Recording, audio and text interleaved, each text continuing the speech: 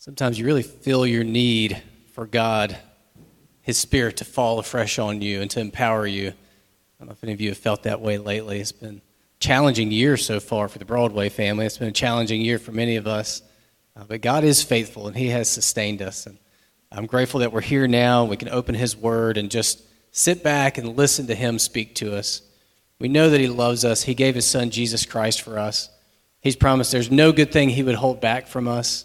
He's promised to work everything together for our good, for those of us who are called according to His purposes and who love Jesus.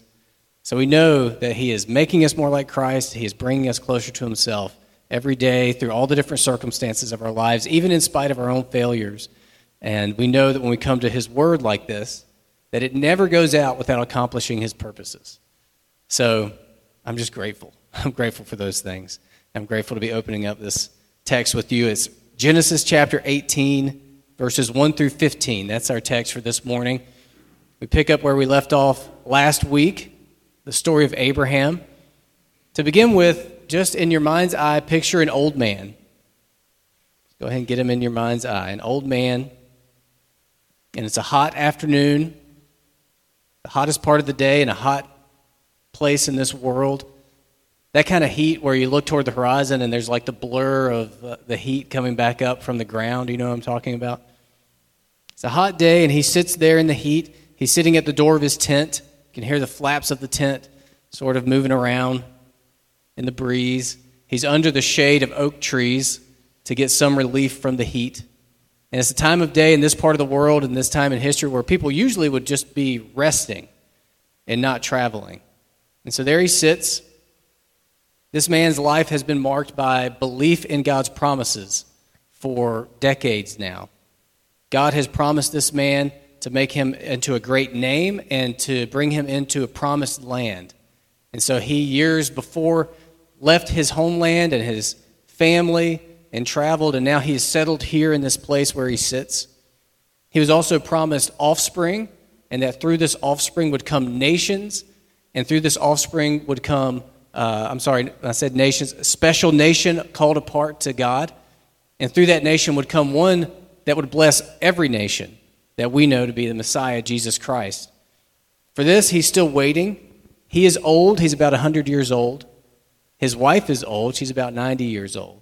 And she has always been barren. So these are some seemingly impossible promises. But he believes them, and he's acted upon them. And here he sits in the heat, still waiting. We don't know what his day-to-day life looked like, but perhaps this was his everyday routine, just in the heat of the day, sitting out by the door of his tent in the shade of these oak trees. He sits there, believing and waiting, and something catches his attention, and that's where we pick up in verse 1 of chapter 18. And the Lord appeared to him, referring to Abraham, by the oaks of Mamre, as he sat at the door of his tent in the heat of the day. He lifted up his eyes and looked, and behold, 3 men were standing in front of him. When he saw them, he ran from the tent door to meet them, and bowed himself to the earth, and said, O Lord, if I have found favor in your sight, do not pass by your servant.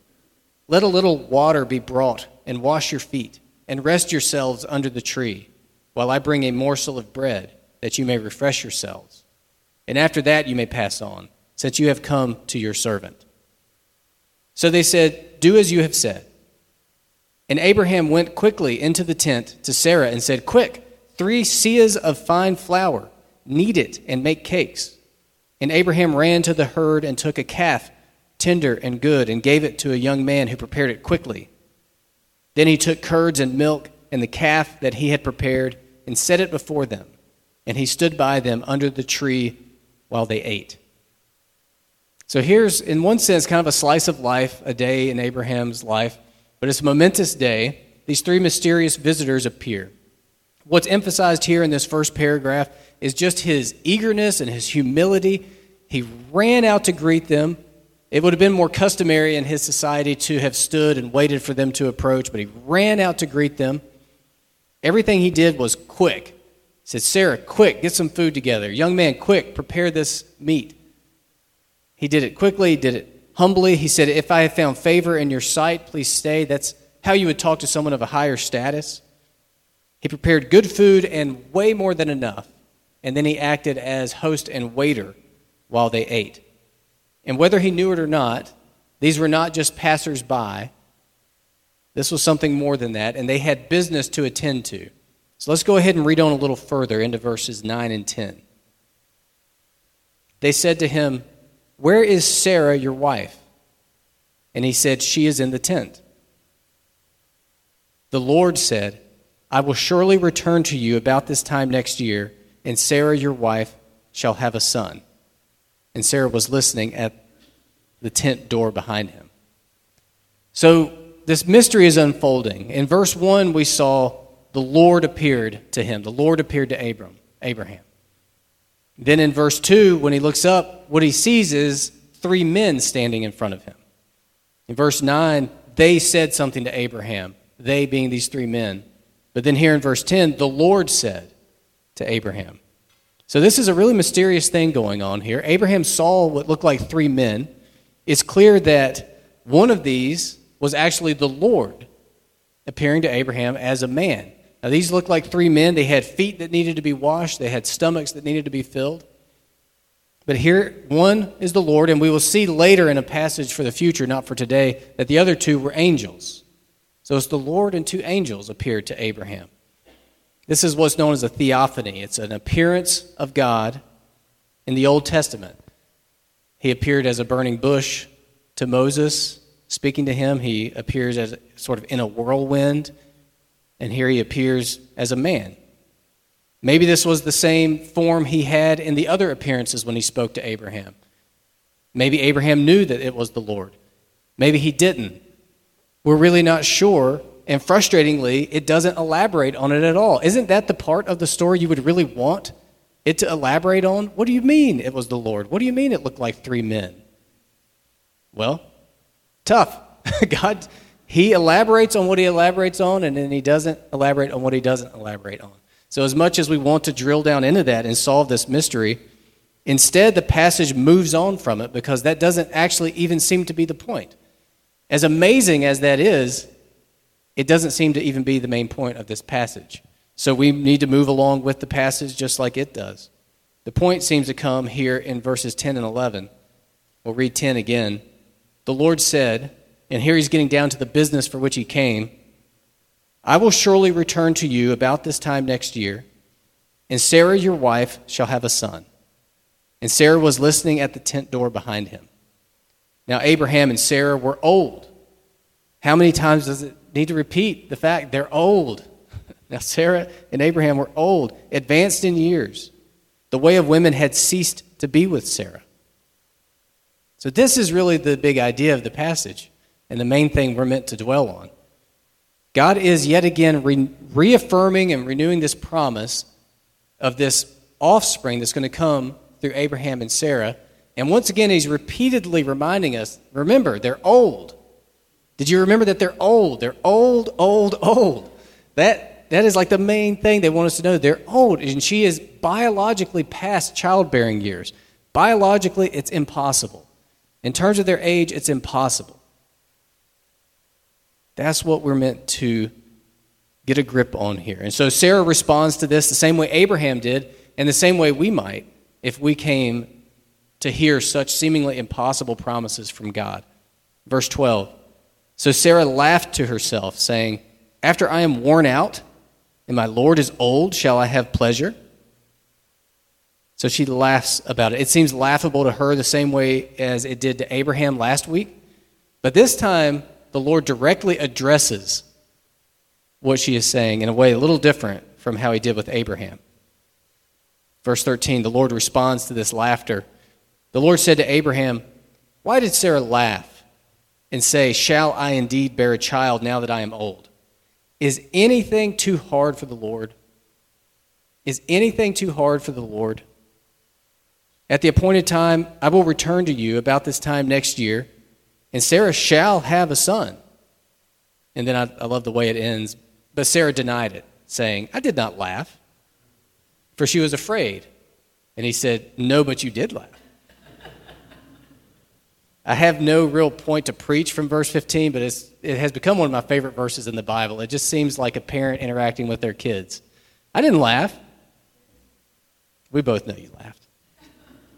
We both know you find it hard to believe this promise. We both know it seems impossible. That's why I have, through my Holy Spirit, inspired it to be reminded so frequently through Scripture. It seems impossible.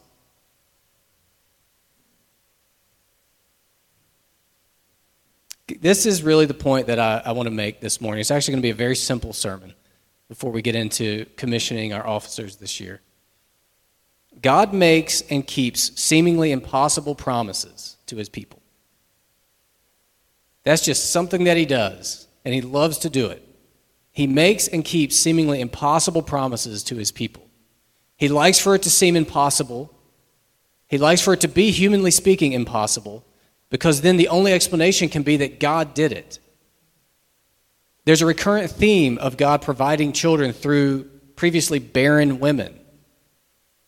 Exemplified first and foremost, and most, not first and foremost, but most extremely, through Mary, who she had not yet proven barren, but she was a virgin, had never even had an opportunity to have a child.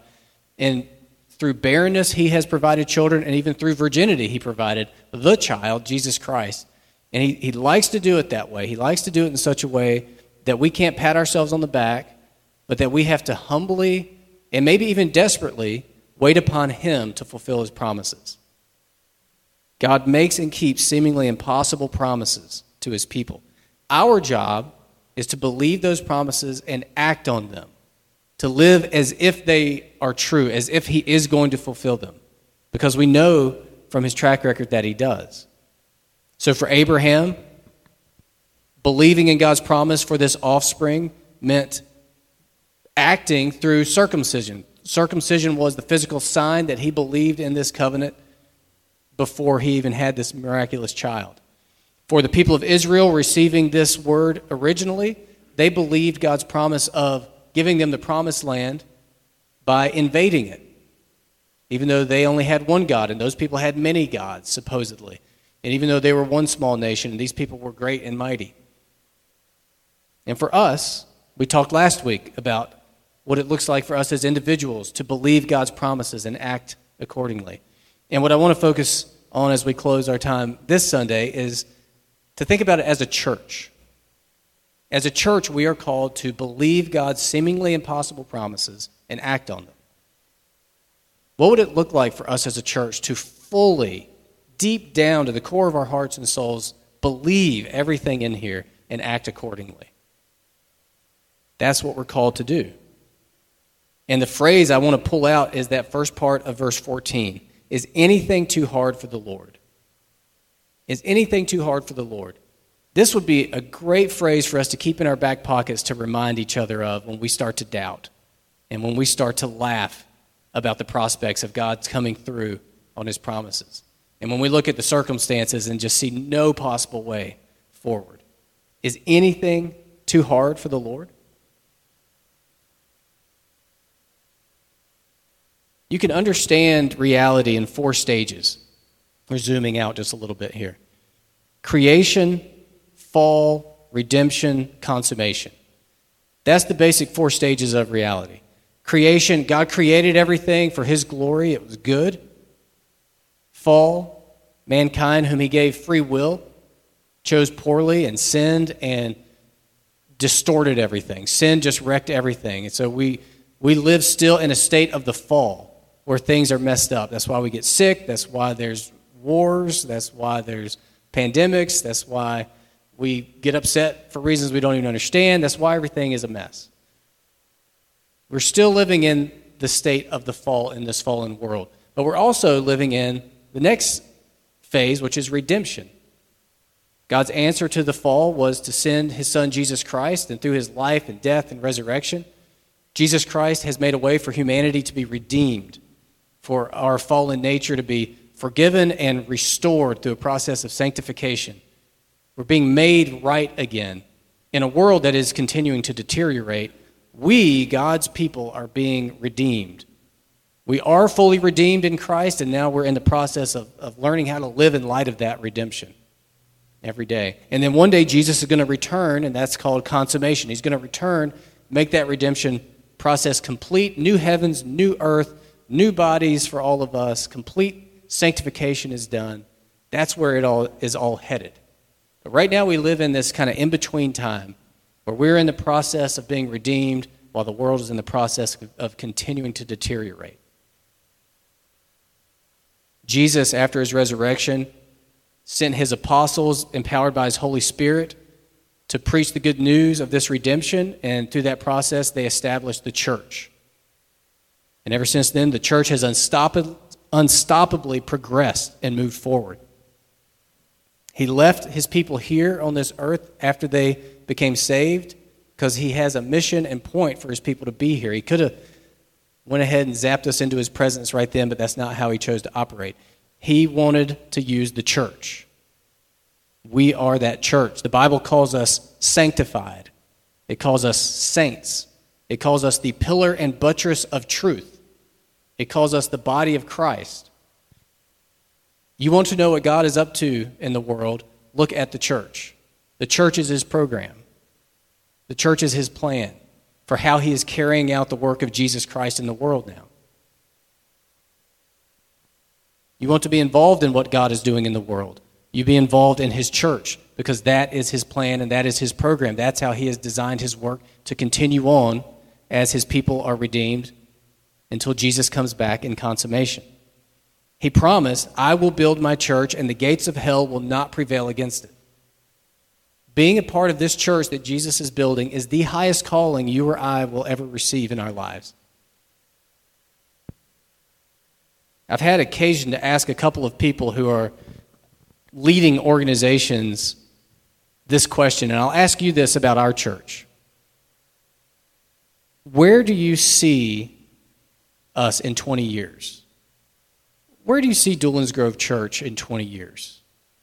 What are your hopes for what Doolin's Grove Church might be like in 20 years? What are your fears for what Doolin's Grove Church could be like in 20 years? I used to think in 10-year terms, but now I'm in 13 years here with you, and I see how fast 10 years goes, so we'll double that, and we'll think in terms of 20 years. You know, we struggle in many ways as a church, but God has always been faithful to us, and we have everything that we need to be faithful to him. And we know that Jesus is building his church, and the gates of hell will not prevail against it.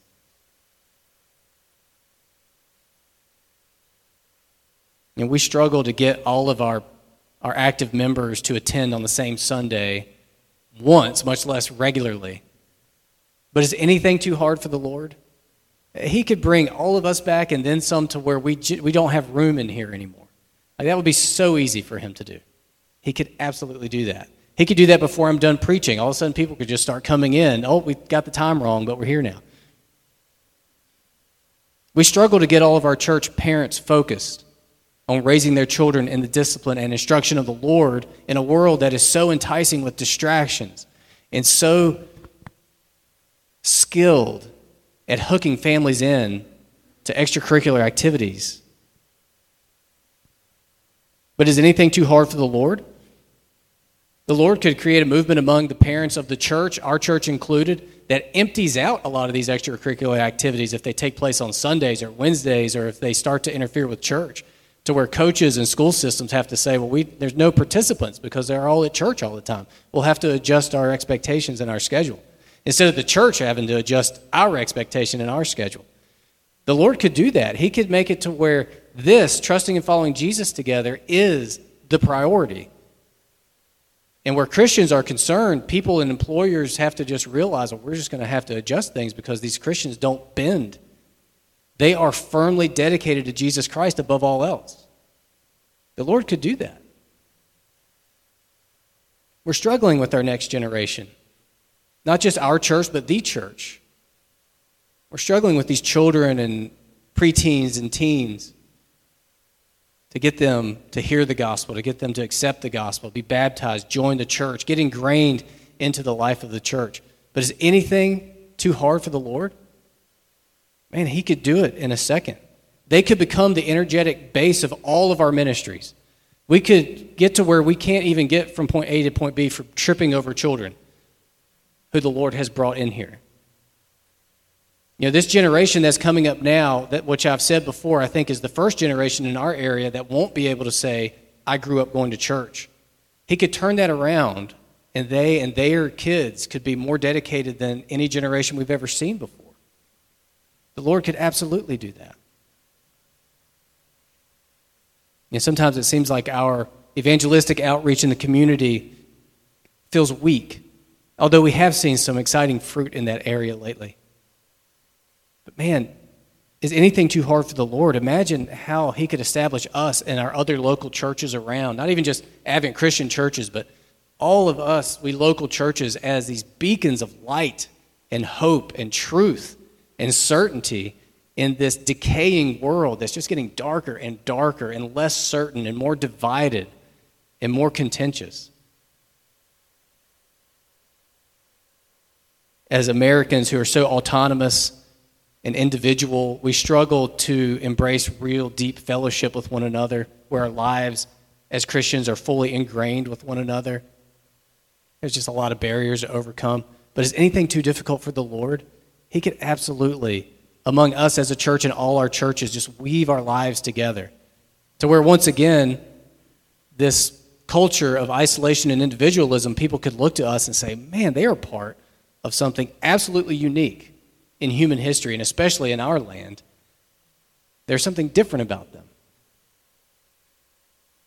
You know, I've been mentioning a lot lately to pray for new and hopefully from our younger segments of the church, people to take responsibility for our ministries as a church. You know, who will be our moderators and deacons and deaconesses and teachers in 20 years? We really need our children, our teenagers to be being discipled and growing, mature, and into these roles. And sometimes it seems difficult. I mean, you know, look around right now, and I'm not sure what the average or median age is in the room, but let me actually look for a second. Ethan, Isaac, Josh, Elias. You are the hope in 20 years. 3 Walshes and a Broadway. Now, we have more, and some are out of town, and there's reasons why some aren't here. But this is fairly typical for us on a Sunday morning. Now, can y'all sustain the church in 20 years, the 4 of you? 5, 6, however many more? Sometimes it's seemingly impossible. What are we going to do? But is anything too hard for the Lord? He could have us swelling with new emerging ministers in our church that are gifted and zealous and want to dedicate themselves to various ways of serving as part of this church, to where we don't even have enough capability to organize it all. And we have to send batches out to just plant whole new churches because there's just not enough ministry to go around for all of this. He could absolutely do that.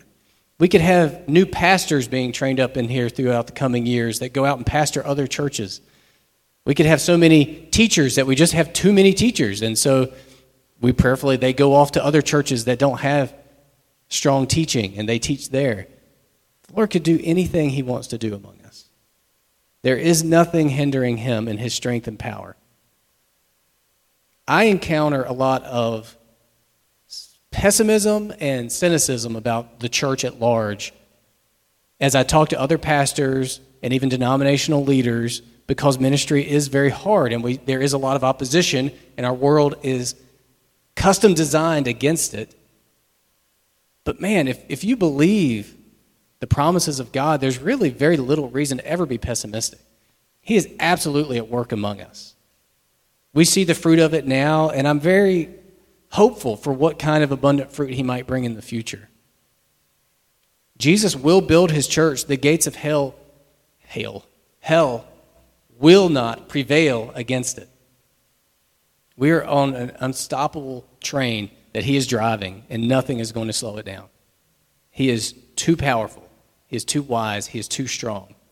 Our job is to believe and act accordingly. Believe God's covenant promises through Jesus Christ and act on them by dedicating ourselves to his service, whatever that might look like. Now today, I'm really grateful for those for whom that dedication to his service has looked like official service in the church. It may not look that way for all of us, but for these, I am really grateful that they're willing to serve in these roles. Now, I want to transition now to commissioning them and commissioning all of us for the callings God has placed on our lives. In just a minute, I'm going to call them by name and ask them to come up here so we can see them and recognize them and pray for them. Before I do that, though, this passage on the top of your insert, this is the prayer, I guess you would call it, that I want to be kind of the umbrella over all of this, including our time in the fellowship hall after this service. Ephesians 3:20-21 says, "Now to him who is able to do far more abundantly than all we ask or think, according to the power at work within us, to him be glory in the church and in Christ Jesus throughout all generations, forever and ever. Amen." That's what we believe. Sometimes we just need to be reminded. This is what we believe. He is able to do far more abundantly than all we ask or think. Your wildest dreams, he's able to do far abundantly more than that. He does it through the power at work within us and for his glory. He is out to glorify himself in the church. He's out to glorify himself in our church. He's out to glorify himself in Jesus Christ and through all generations, even after our generation.